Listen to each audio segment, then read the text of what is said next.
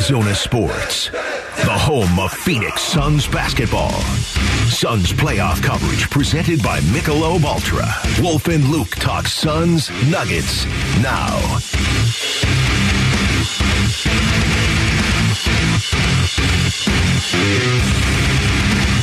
All right, hour number 2 of the show, live from the Auction Community Studios. Wolf, this segment was inevitable after the way things played out on Saturday. So, again, I will give this disclaimer. I do my best to not pile on DA, and I don't think that they lost the game on Saturday because of DA. I mean, that was a pretty across the board effort to lose the game the way they lost the game to Denver. Agreed. But DA was not a game changer for the Suns. And I don't even really care about Saturday anymore. It's more going forward. You know, we talked about this a lot last week. If you're going to beat Denver, and Denver's at full strength, and Jokic is having another MVP caliber season, Deandre Ayton's going to have to play the way he did in the playoffs 2 years ago against Denver. That's how they're going to win. He's one of your core 4 pieces right now. You need him to play well. He did not play well on Saturday. And you can have a bad game, and I get that when DA has a bad game, it gets completely blown up and everybody's freaking out. But you've built this team that is an NBA title contender that in a lot of ways seems immune to most teams. I don't know if they can beat Denver if DA doesn't get going. No, I totally agree with your assessment. I don't think there's a lot of people out there that believe the Phoenix Suns can beat Denver without Deandre Ayton and a very aggressive Deandre Ayton. It's time to tell the truth. It really is. There's no reason to panic right now. You just need to tell the truth. This is a situation where DA needs somebody to walk up to him, look him dead in the eye, and say, what are you doing? I talk about the accountability that you need player to player. It's not just the coach. The coach can't sit there and yell and scream. The coach can't even walk up and approach him. I'm saying to me, who's got the bigger impact? A player walking up to him and saying, what are you doing? I want to know who that player is inside of that locker room. Who is that player who still has that kind of relationship with DA? I wonder, because when you have a mad king, not an old king, not a young king, but a mad king, a guy who's the most talented player inside your locker room, who is the most inconsistent player inside your locker room, that creates a lot of tension a lot of the time. And I've talked about it for years, literally, with DA. So I wonder who that guy is who can do it. Well, is it Kevin Durant? I feel like Kevin Durant can, if anybody can. You never know. As DA, not that I think DA's tuned out Chris Paul, but if you're talking about who can get the message through to him, I feel like more so Kevin Durant than anybody. Maybe Devin Booker. Everybody, I would assume, has seen the clip that's been circulating around social media for the last 48 hours where Kevin Durant is fighting with Jokic over and over and over again for a rebound, and DA's standing out of bounds just watching. He's just standing out of bounds under the hoop watching. There's no other way to describe it. Like all the times that people have gotten on DA for, okay, play with more force, like Monty Williams says, yes, or do this, or move your feet, or get in better position. This was the extreme of it, and it's in the middle of a playoff game where, again, you can get past the Clippers if DA's just kind of in and out. You can't get past Denver if DA's in and out because they have Nikola Jokic. You're not going to be able to beat him if he doesn't wake up. So when you see DA standing there out of bounds for like 5 seconds, I don't think I'm exaggerating. No, I'm watching it right now. Then he jumps back in bounds and does nothing when he jumps back in bounds. What kind of damage do you think that does to his teammates when they all sit around and watch that? See, if it's a one-time thing, but this was the extreme, and it's been his reputation. And here's the thing that bothers me, Basinonians, because this is coming off a legitimate question that was asked Deandre Ayton last week about his motor. Remember that? Remember when you played that right there about his motor? And what did he do? He just obfuscation, immediately shut the guy down and made it look like you got to be kidding me. Man, I don't know what that is, man. Yeah. The motor, come on, man. I play both ends of the floor. My name is Dominating. I anchor the Phoenix Suns on both ends of the floor. A motor, really? You gonna talk about the motor, man? Nope, I run on a Tesla battery. Yeah, there you go. Right, that looked like AAA battery. For me right there, it's delusional. It is. Can I just say it? To sit there and say, my motor, you're going to talk about my motor, I'm dominating. That's your argument. That's what you say to somebody who asks a legitimate question about your force and your urgency, your physicality. That's what his answer was. And that's the reason why D.A. has got to tell the truth about himself. And it's interesting that D.A. also said after this game, in regard to Game 2 tonight, he said, quote, "We are going to be a completely different team next game." How do you know that, D.A.? How do you know that? We are going to be a completely different team next game. Well, I would say this. A lot of times when D.A. feels called out, he does respond with a much better game. And he may be saying we're going to be a completely different team.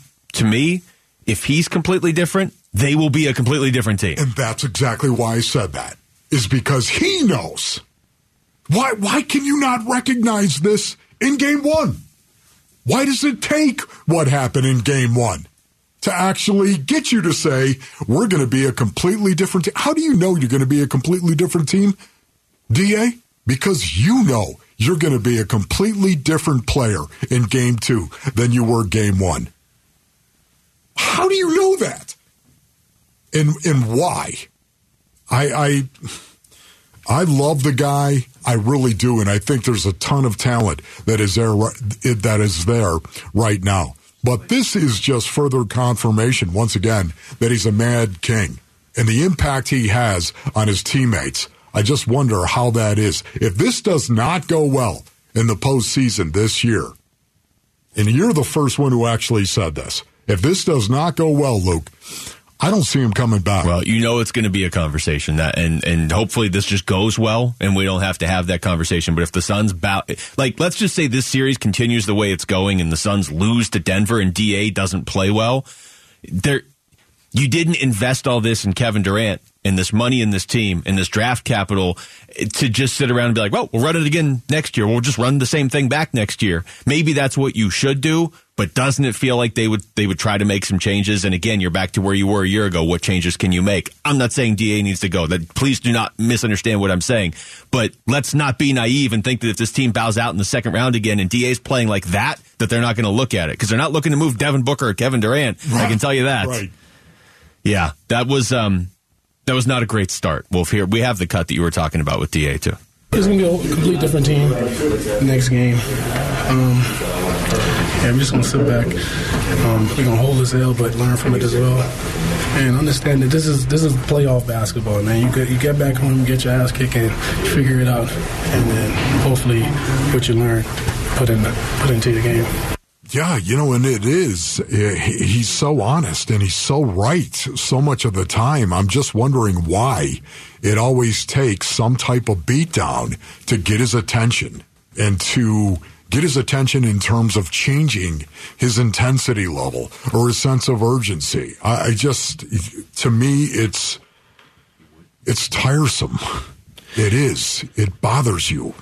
Well, fatigues you. You had something over Denver in the sense that if you go out there and win Game 1, it's like maybe there's just a bad matchup for Denver. It would have been nice to hold that over them a little bit longer. Here's Monty Williams after the game. He will tell you it wasn't where it needs to be, and when you look at the film, it wasn't as consistent. When he plays with force, everything else is, the table is set, if you will, and so he would probably say that he could ratchet it up 3 or 4 levels, but I think the whole team feels that way. We all have a bit of personal disappointment because when you play against the best team in the West, why would you not bring that? So that's probably the disappointment we all feel. Yeah, we'll get back into this in a little bit. I mean, again, they lost the game as a team, but this idea that everybody could ratchet it up 3 or 4 levels, like Kevin Durant needs to not turn the ball over 7 times. He never does, so I'm not worried he's going to keep doing that. Right. The guy had 29 points. He had 3 blocks. He had 14 rebounds. I don't know that you can go 3 or 4 levels up from that. You know what I mean? Yeah, and some of those turnovers were when the game was already over, too. I'm not excusing the turnovers, but let's not pretend that they expect, 60 and 20 from KD next time? Try hard. That's all that matters. Try hard. And if you're a Suns fan, don't go look at that video that's out there on social media. Don't go look on Cameron Cox's page either, because he has a minute-long video of a variety of things that you actually probably should go watch it. Score the hottest ticket in town, Suns playoff tickets. Just text ticket to 620-620. Register and listen for your name this Wednesday during the 7 a.m., noon, and 5 o'clock hours for your chance to qualify for tickets to the Suns take on the Denver Nuggets. That's ticket to 620-620. When we come back, are you concerned by the lack of offense you saw from the Suns on Saturday, or maybe the defense? It's Wolf and Luke on Arizona Sports, the local sports leader. It kills me not to know this, Arizona Sports, the home of Phoenix Suns basketball. Suns playoff coverage presented by Michelob Ultra. Wolf and Luke talk Suns Nuggets now. Tear is dropping to the valleys of an aging face that this world has forgotten.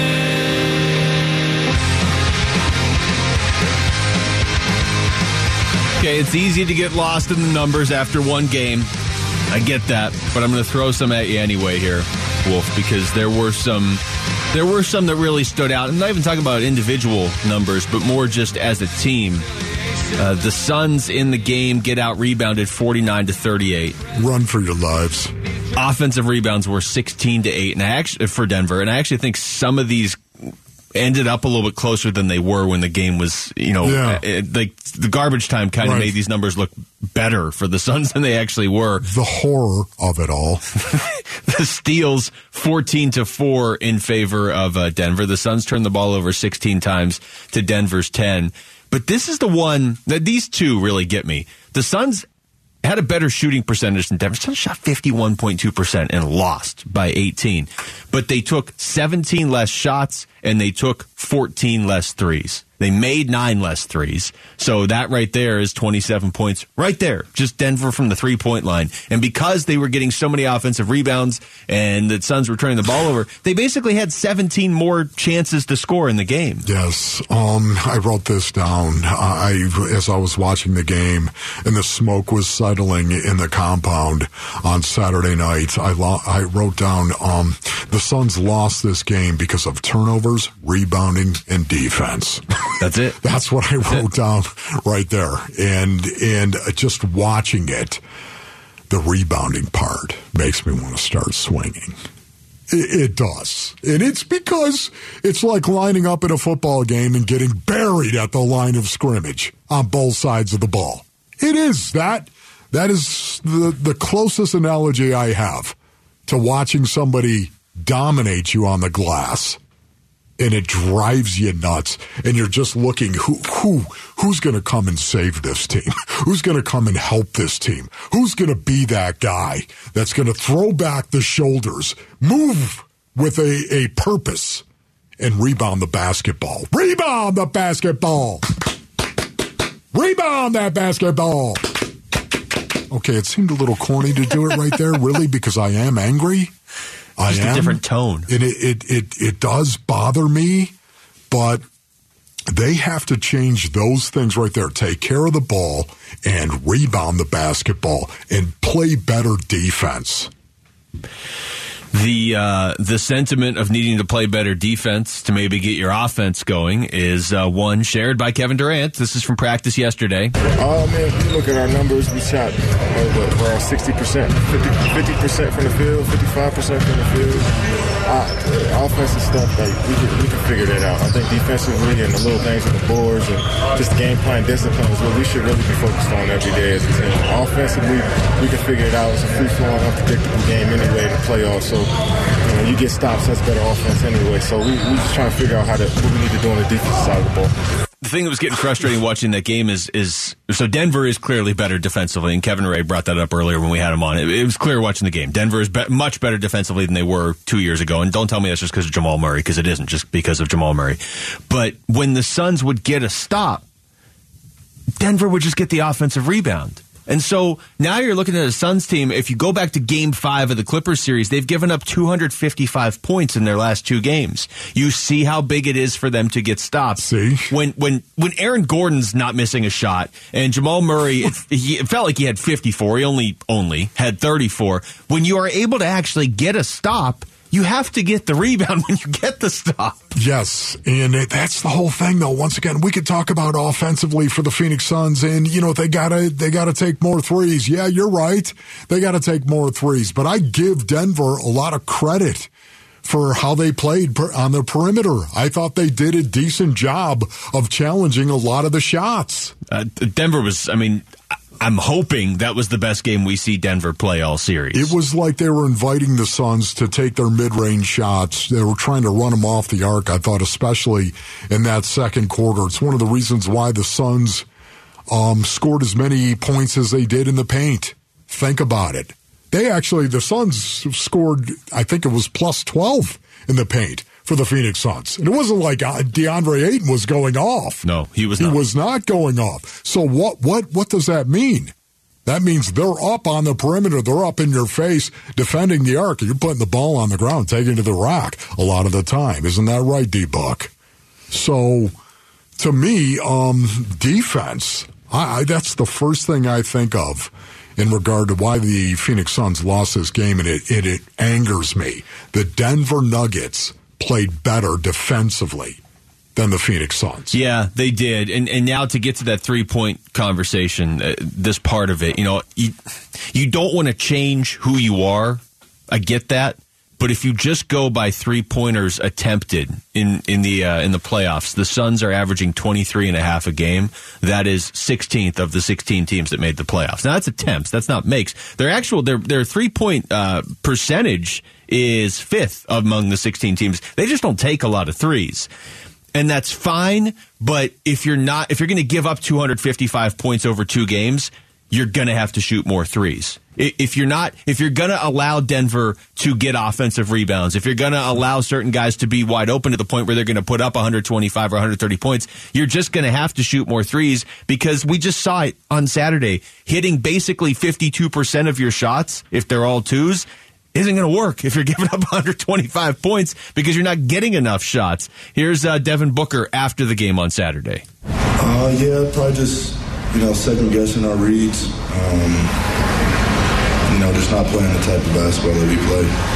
We have to get more threes, but more shots in general. Like I said, they shot the ball. We shot 51% from the field. We just didn't get enough of them. Shoot 51%, you should win. It just bothers me right there. It does. It bothers me so much when you have to sit there and talk about how you're scoring the basketball, how you're doing it. It bothers me. You shot 51% from the field. And that should be a win. It's hard to shoot that well. It's now all of a sudden, we've got to take more threes. What, is that going to be in your head now? We've got to take... No, you know what you got to do? Be better on the defensive end of the floor. Well, that's what KD was saying. I know. Yeah. But I guess what I'm saying is to have any type of conversation as to how you're going to score the basketball on the other end when the bigger problem is your defense. The point is moot. Well, that's where this becomes a fine line you have to walk, because you're attempting 23.5 threes a game. That's 16th of the 16 playoff teams. But that's who you are. The Suns are not a 3-point live or die by the three. So, to your point, if you could just play better defense, you don't have to change who you are offensively. But if you're not going to play better defense, you're going to get in a position where the Suns are hoisting up a bunch of threes. And then that leads to another question of, who do you really trust on the Suns to make a bunch of threes? Like, I trust KD to make them. KD. Chris Paul, if he's on that day. Devin Booker, okay. But, then at that point, you need guys off the bench. You need Damian Lee to come in and hit 4 or 5 threes. Terrence Ross going off when he hasn't played. But he will have to play more than 3 minutes. The simpler solution is to play defense instead of try to change your offensive identity against the Denver Nuggets. And part of the defense is the rebounds. And since we're talking about that as well, how about campaign? More campaign? their lack of faith in campaign right now makes it hard for me to have a lot of confidence in them. Text us your thoughts to the FanDuel text line at 620-620 right now. We come back. What is Kellan Olson's confidence level heading into Game 2 against the Nuggets? We're going to ask our own Suns guru next. It's Wolf and Luke on Arizona Sports, the local sports leader. I can see you out there, Kellan. I've talked to like 19 basketball people in 3 hours. Arizona Sports, our Suns mega mind, Kellan Olson, joining Wolf and Luke to talk about the Phoenix Suns now. All right, he's joining us on the Arizona Sports Line because he is in Denver calling in. He was obviously there for Game 1 and he'll be there for Game 2 tonight. Kellan Olson, our own Phoenix Suns guru, is joining us. Kellan, what's going on, man? What's up? I went to hockey, Luke. Are you proud of me? That was a pretty good game to go to last night, too, huh? Oh, my gosh. What a heartbreaker. Like 2 terrible, fluky goals to give up and then losing. And then having awful. A goal called back, too. Yeah, so take that, Denver. Was that a challenge? Did they challenge that? Yeah, it was a challenge. All right, do you want to talk about the Bruins collapse, too, or should we talk about the Suns? I'm down for either. The Bruins, let's talk about the Bruins collapse right now. As a Sabres fan, are you kidding me? It's just, and to the Florida Panthers as well. You gotta be kidding me. All right, we have to talk about the Suns. We cannot sidestep this. I want to ask you this to start things off, Kellan. That felt like watching on TV that Denver had been waiting for that revenge game for 2 years, and yet I've heard that the crowd was just kind of So what was the vibe like in Ball Arena for that game? It was loud for sure. I mean, I was joking there. I did attend Game 7 for different stakes, of course, but it was way louder in there. And everything that I've heard from people here is that it's more of a football and a hockey town than it is a basketball town. It was still a really good environment, though. Don't get me wrong. It's not like it was like, oh, wow, are they treated? Is this really not like the playoffs? They were up for it for sure. But, there was like a decent amount of like booing at Booker already. They don't like him a lot. There was the Amir Coffey game last year. There was the playoff series 2 years ago. He always plays well there. So there's a little bit of there, but yeah, I didn't sense a ton of like crazy environments, and maybe this series won't happen until the latter stages because I know every game in Phoenix is just going to be the fans nervous out of their minds more than loud. You ready for this question right here, Killer? This is going to be good right here. Why did the Suns lose Game 1, and what do they have to do to not lose tonight? Math, Wolf, it just comes down to math. A possession battle and just field goal attempts and having more bites at the apple, however you want to phrase it, is such a huge part of the league today. If you look at the stat sheet and you see that another team has taken 8, 10, 12 more shots than the other team, and we're in the mid-second quarter, mid-third quarter, that other team has to be winning, and they probably are winning by a good amount just because, again, bites of the apple. And by halftime, Denver had taken 15 more shots. And how that happens is offensive rebounds and turnovers. And the Suns were not doing their job well in either of those departments. So now you kind of look back to Game 1 and look ahead to Game 2. It's this interesting thing because I think that the Nuggets did a lot right and the Suns did a lot wrong. But I do think everything still from this game does come back to that because Nekias Duncan of the Dunker Spot podcast tweeted out the stat that on a points per possession basis, the Suns were scoring more than the Nuggets through 3 quarters on possessions that didn't have turnovers. So the Suns' offense was more efficient, actually, through 3 quarters when you just took out turnovers, offensive rebounding, like things like that, all the math stuff. So that was in the Suns' favor, and with the way they didn't move the ball, with the way that the small ball lineups hurt them, and all the kind of stuff that went wrong on the bench, it just goes back to the math. So if we're looking at a game here, third quarter, and the shot attempts aren't in a crazy direction one way or the other, that's when we can start to look at other stuff. But you really can't look past that in basketball. No, you can't. And you're right. I mean, that really was on full display on Saturday. We're talking to Kellan Olson. When you look at some of the bigger stuff, I guess, just across that game, the rebounding, the kind of a shaky defense, the thin bench, they don't take nearly as many threes as Denver, all these different things that worked against them, Jamal Murray playing out of his mind. Is there anything that stands out to you as maybe the most easily fixable thing for the Suns tonight? The threes, but they have proven so far in this postseason that it's a problem. But it just shouldn't. No team does this anymore. The stat that I just tweeted is that the Suns have now attempted less than 25 threes in 4 games.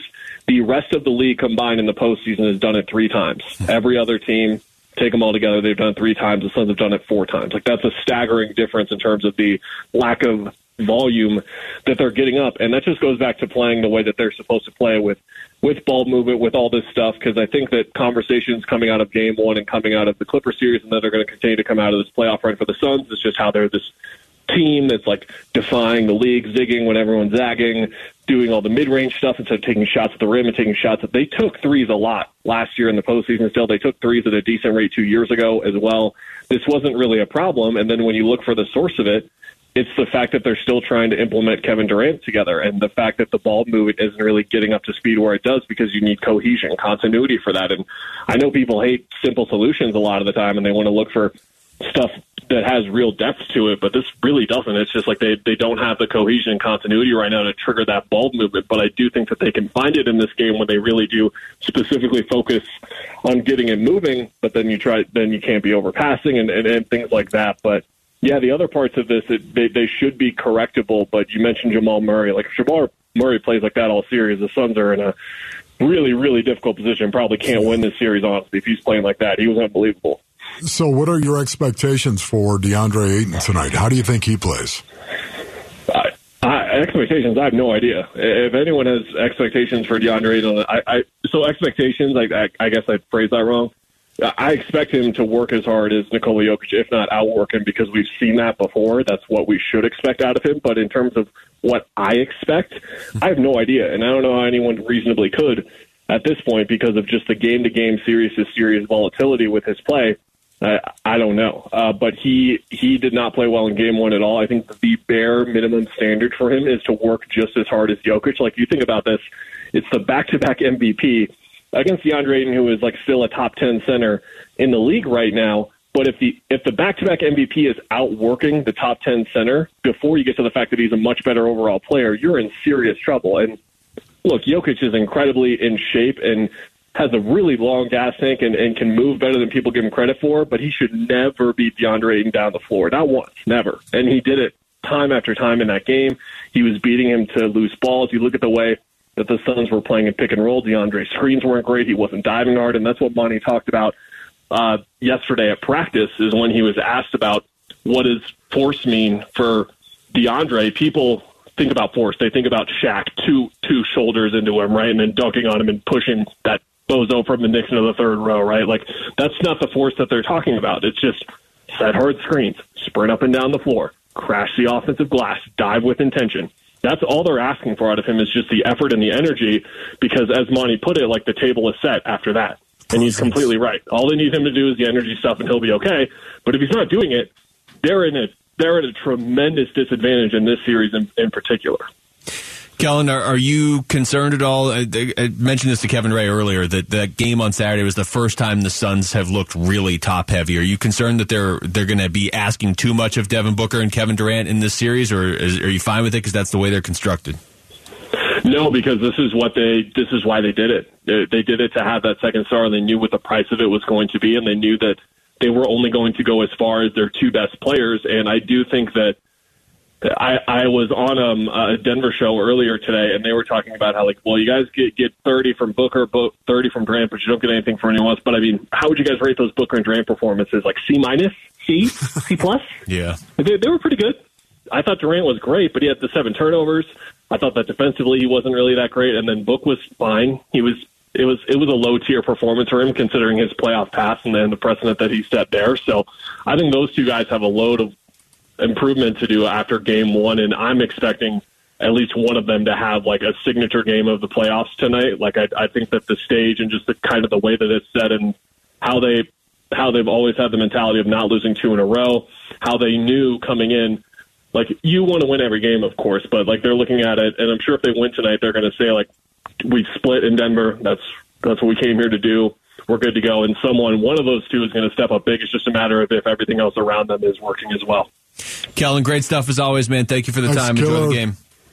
Thanks, guys. All right. That's Kellan Olson joining us from Denver right there, as the Suns are, I'm not going to say it's a must-win because they're down 1-0 in the series, but it's a game they need to have tonight. It'd be a lot easier to win this series if you take a split in Denver. I hate, we'll get into this later on, Wolf. I have hated since I was a kid the idea that, well, the series doesn't start till the road team wins a game. Yeah. Okay, well, if you go home down 2-0 and you've had it handed to you twice, the series has started. Something has happened, so it would be nice to win the game tonight.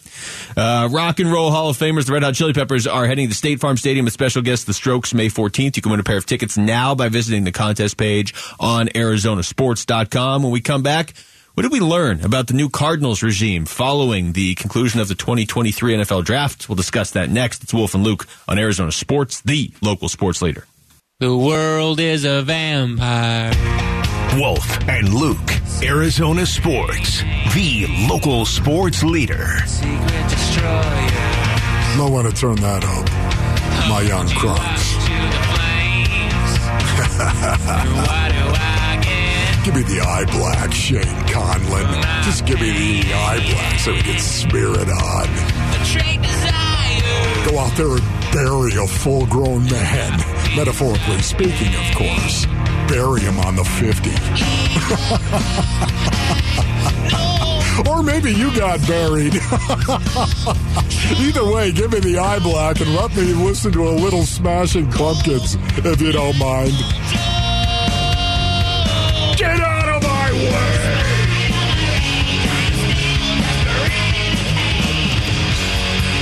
I'm going to throw this at you, Wolf, before we get deep into this segment. Did you see what the Pittsburgh Steelers did to us over the weekend?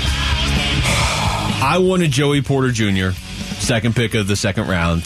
The Cardinals ended up trading out of that spot, but the Steelers did take Joey Porter Jr. one pick ahead. Yeah, I saw that. I guess we'll never know. Yes. And then in the third round, I know you saw the Steelers take Darnell Washington one pick before the Cardinals, who again may not have taken him. Yes. But still, I know. going Do you believe it, honestly? Oh my goodness, they got a steal. They took the player that each one of you and I wanted after day one. I wanted Joey Porter Jr., you wanted Darnell Washington. The Steelers took them both one pick ahead of the Cardinals. I know, Craig is just high-fiving everybody because they got Darnell Washington. Why wouldn't you? He's 6'7", 270 pounds, and has a dark heart, baby.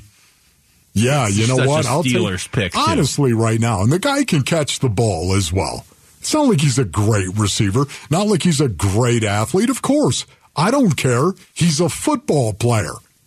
They're going to be able to get in 11 personnel, the Pittsburgh Steelers, one back, one tight end, three wide, and run it down your face because of that dude. Man, it just feels like a Mike Tomlin player. So does Joey Porter Jr. It does. Yeah, they got two physical dudes. And they already have Freiermuth at tight end anyway to be the guy who's going to get all the yards. So, I don't know. That was two players, though, that it was watching for after day one, and it was like, hey, look, the Steelers took Joey Porter. Okay. Oh, look, the Steelers took Darnell Washington. All right, well, we'll just never have Max Starks on the show again then. That's just going to be, man, they're going to destroy people.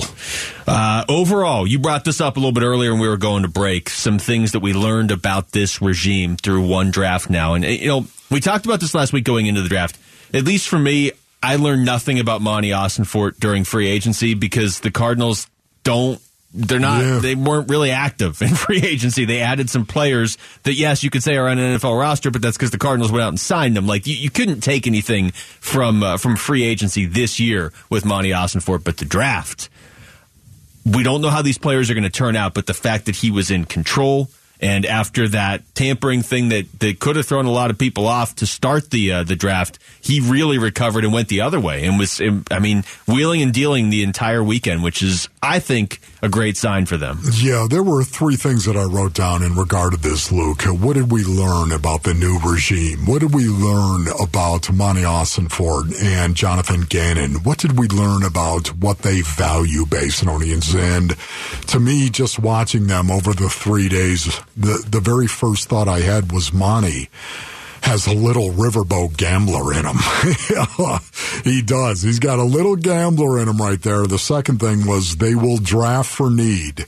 And the third thing is they value picks going forward right now. I don't know if it's always going to be like that, but going into this first draft, those were the three big takeaways that I had. Monty is a little riverboat gambler.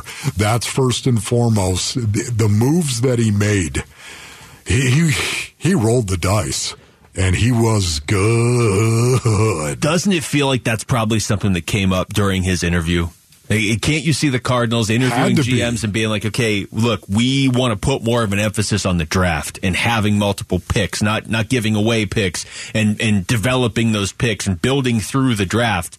And if that's what you were looking for, I mean, generally speaking, when you make big changes, you want the exact opposite of what you just had, right? We don't know how these players are going to turn out. You and I were talking during the break. I like the idea of B.J. Ojulari because that's an all-SEC first-team player, and the SEC tends to be a pretty good conference. Two-time captain. Yeah, but we don't know how the players are going to turn out. But the fact that the Cardinals are clearly putting an emphasis, it shows a realization that they're not going to outsmart everybody with these like under the radar moves. They got to build through the draft. Yes. And they have set themselves up, especially next year with 11 picks to do it next year. Yeah. His move out of 3, there they are. The Arizona Cardinals sitting at number 3, moved down to 12, then back to 6 in order to secure the best offensive lineman in the draft. That was brilliant to me. And then moving back to 41. To collect more draft capital and still get a good edge rusher, that was downright erudite. That was, to me, that was beyond brilliant. When you consider all the moves that Monty made to secure more players than he had picks going into the draft, and the payload of picks for 2024, Monty seems to be all about the deal. All about the deal. All about the odds, and all about the risk, and all about the deal. A little riverboat gambler, Monty Ossenfort, to me at least. Well, that's what you can do as a GM. I mean, they ended up adding Houston's first-round pick in 2024, Houston's third-round pick in 2024, the Lions' third-round pick, which is originally Tennessee's, the Eagles' fifth-round pick. I believe they have a compensatory pick thrown in there maybe as well. But so that adds up to, as it stands right now, 11 picks that you have in next year's draft. And again, you've got 2 first-rounders that could be top 5. Now, I don't like the idea of going into the season being like, hey, I hope we're in one of the 5 worst teams, so we have another top 5 pick. I'm sure they're not approaching it that way, but that's not how I'm going to approch the season. But I don't mind. Right, they already got a top 5 pick. That's what I was going to say. I don't mind watching Houston every week and being like, hey, Houston lost, nice. Here's a pair of shorts. Go ahead and slide them up. Okay, good. By the way, that makes that third-round pick better, too. I love the way you're laughing, Luke. This is all I have at this point with football. Right. So they will draft for need. That is number 2. Mm-hmm. They will draft for need. Going into the draft, 4 of the biggest 5 positions on the team were offensive line, edge, corner, wide receiver, and defensive line.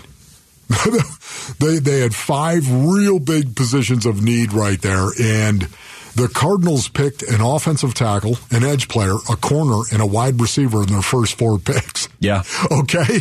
I mean, think about that. They had 9 players drafted in this draft. 7 of them play the 4 positions of need, the 4 biggest positions of need coming into this draft. Premium positions, too, which was a criticism of them in the past, where it was like, oh, you're just kind of taking an inside linebacker each year or whatever. Whatever you wanted to say in the past, they took 2 offensive linemen and they took 2 corners in this draft in addition to what you were saying with the edge and the receiver and a defensive tackle at the end. So again, it's one draft. None of these guys have played in the NFL yet, but you can't look at any other team and say, well, those guys are going to be better either, because none of their guys have played in the NFL yet either. And so the framework that the Cardinals laid out there was, I said this earlier, I'll say it again, it was refreshing to see how Monty Ossenfort navigated this draft. Yes, that was the biggest plus, my biggest takeaway of this draft. They only had 2 draft picks that weren't really positions of need. Of course, Clayton Tune, the quarterback from Houston, and linebacker Owen Pappoe from Auburn right there. Now, who knows? Maybe that is going to be a position of need based on what they're going to do with Isaiah Simmons or Zaven Collins, how much they might have him moved out. I really don't see Pappoe being a Mike backer at all. You can't be. Not at 225 pounds, right? So I don't really see it being that. But anyways, and the third takeaway was the value of picks. My favorite move of the draft by Monty Ossenfort was the trade with the Tennessee Titans on day 2, where he traded number 96 for picks 122, 139, and 168. It basically, you had a 4th and 2 fifth-rounders. A fourth and 2 fifth. Mid-round picks right there. The 96 pick, that was a late third-round pick. But it was a third-round pick. But I still consider third-round a mid-round pick.